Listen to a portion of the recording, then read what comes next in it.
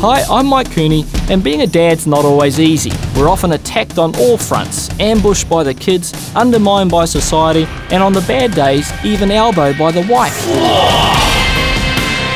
However, even in the midst of battle, there are a few things we must never, and I mean never, say.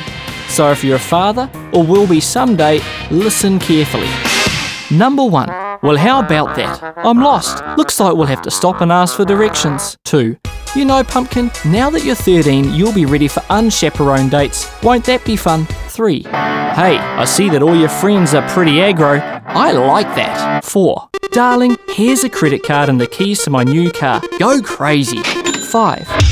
What do you mean you want to play rugby? Figure skating's not good enough for you, son? 6. Hey kids, your mother and I are going away for the weekend. You might want to throw a party. 7.